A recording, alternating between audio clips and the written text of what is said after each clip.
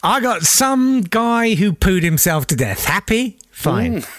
And I've got not so fast, Nazi past. Date fight! Hello there. God. Hello. Welcome to Date Fight. It's a podcast that normally we record in a fairly straightforward way, but this week it's sort of like trying to wade through treacle. Yeah. Technical issues have caused him to be Jake Yapp and me to be Nat Tapley, and together we put the just about can't be asked into the past with Lizzie Roper. Hello, Lizzie. How are you? Well, I'm a little bit perturbed. Are you? Why is that? Yeah, it's because I got bitten on my bum by an earwig. What? Earwigs aren't real. They're from the a song. 70s. They've been existing. That's an Arthur Askey song. I got bitten on the bum by an earwig. Yeah, and it's quite itchy. And I was going around the Shonky Antique, not the Shonky auction place this morning, where they actually sell like a half a bag of compost. And I was Half just bottle standing of there. shampoo. Careful owner. Yeah. Offers. Just scratching my arse, and then I got home.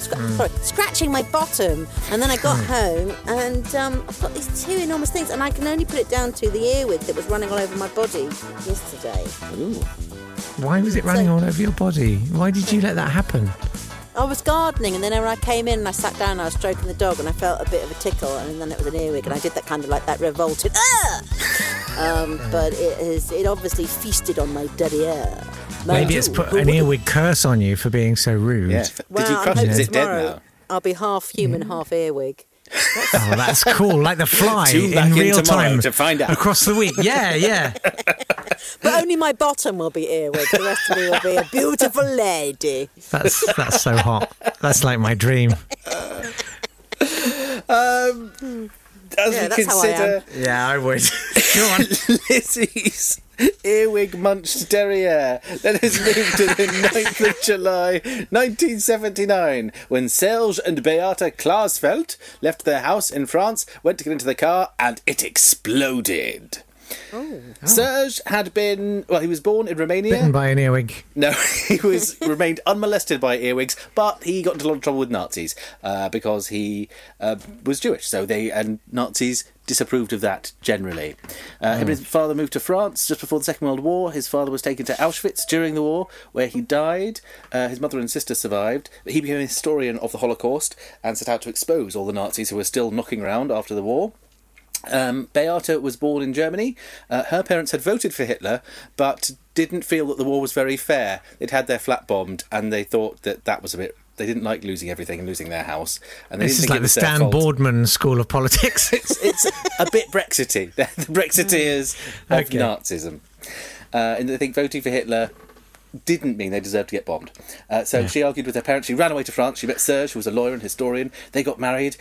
She went and she punched the Chancellor of West Germany, Kurt Kaisinger, and shouted, "Nazi, Nazi, Nazi," at him in 1968 to remind people that he had been a Nazi minister for propaganda during the Second World War and had run a Nazi radio station. I'd love to do the branding for a Nazi radio station. Hello there. FM. Drei after drei.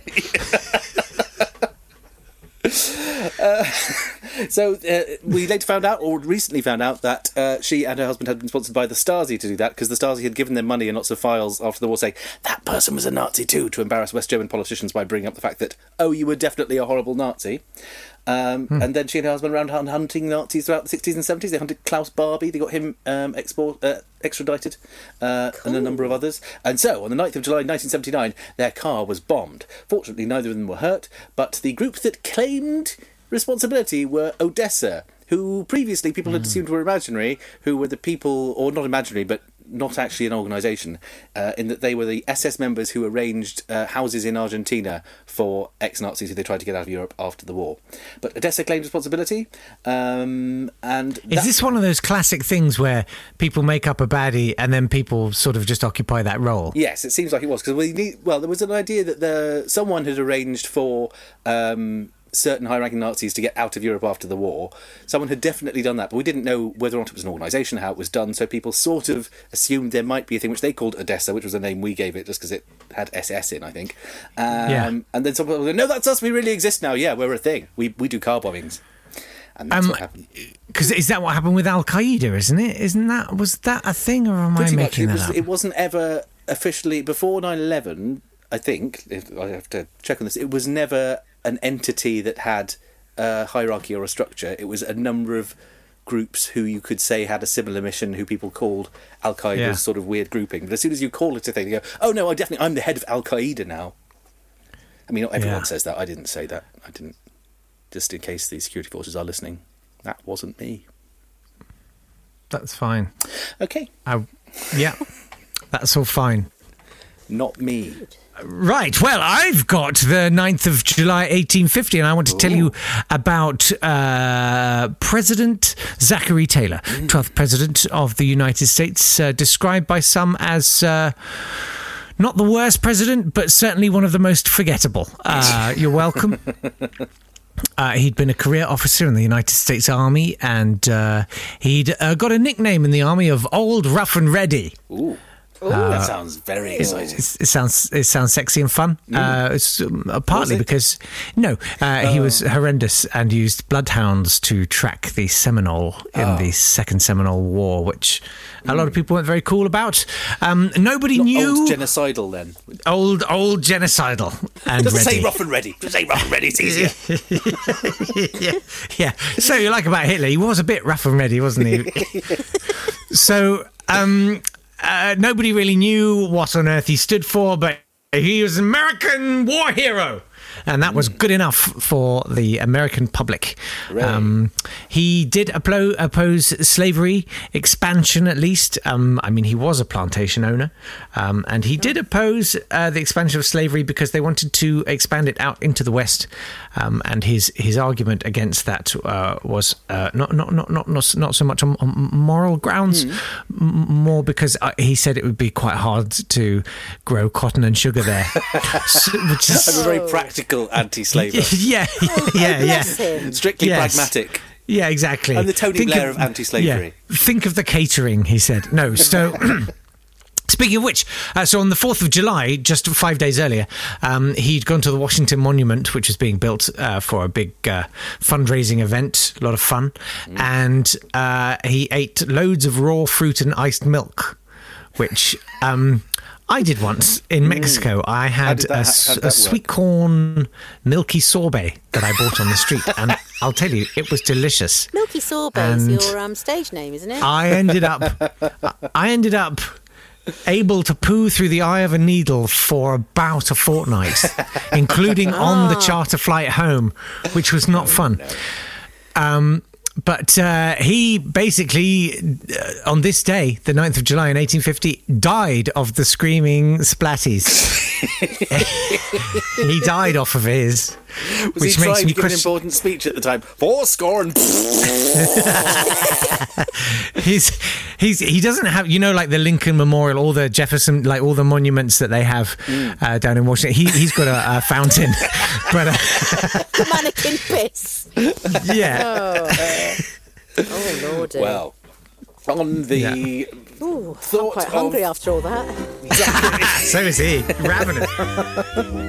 Zachary Taylor pooing himself to death. Let's do the birthdays and the death days. Happy birthday to Angelina Fernandez. She fled Franco's Spain to Mexico in 1947 and became a famous sitcom actor.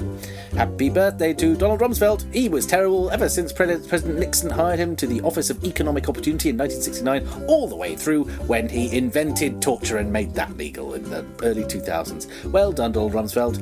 Happy birthday to Sean Berry, the co-leader of the Green Party and London Assembly member.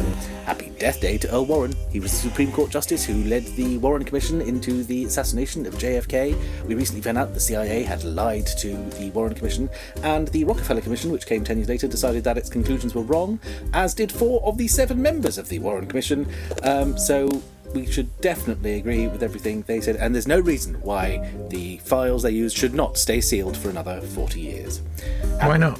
Well, we don't know. No, they absolutely should. We don't need to see them. What can we need to see in there? They were right. back and to the left.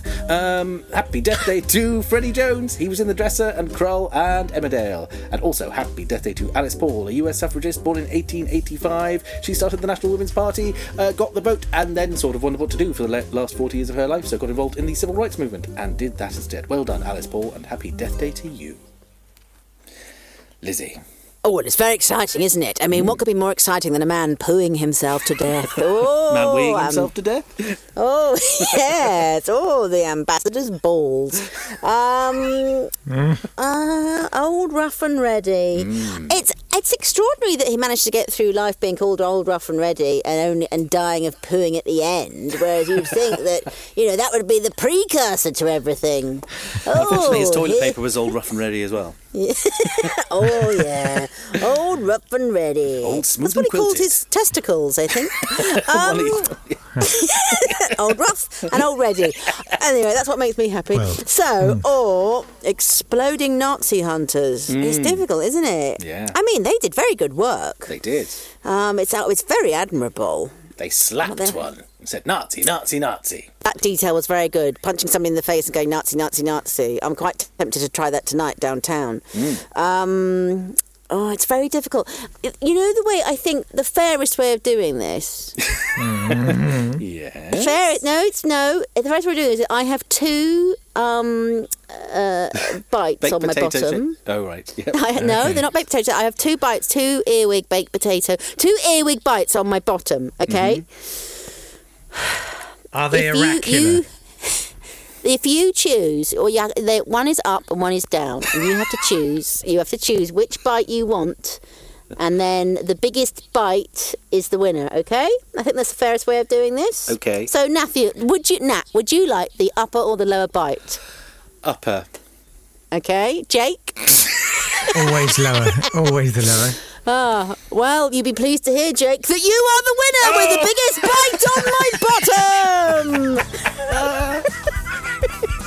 Damn you, upper bite. Later on in the programme, I'll show you my dipper. Me down. Yeah. Making it 3 to Jake and 2 to Nat for the week. I feel like How I've will we won judge twice tomorrow's? over. Who knows? Yeah. God knows what else has happened to Lizzie Roper's body. Yes, I do know I need some some school calamine children listen to lotion. this for information every morning, and I hope they're really getting a lot out of this week. They're going to get pooing themselves to death and rubbing something into a lady's bum. That's what they're going to get. Goodbye. Thank Bye. you. Bye. Oh, hello, Vicar. Oh, come through.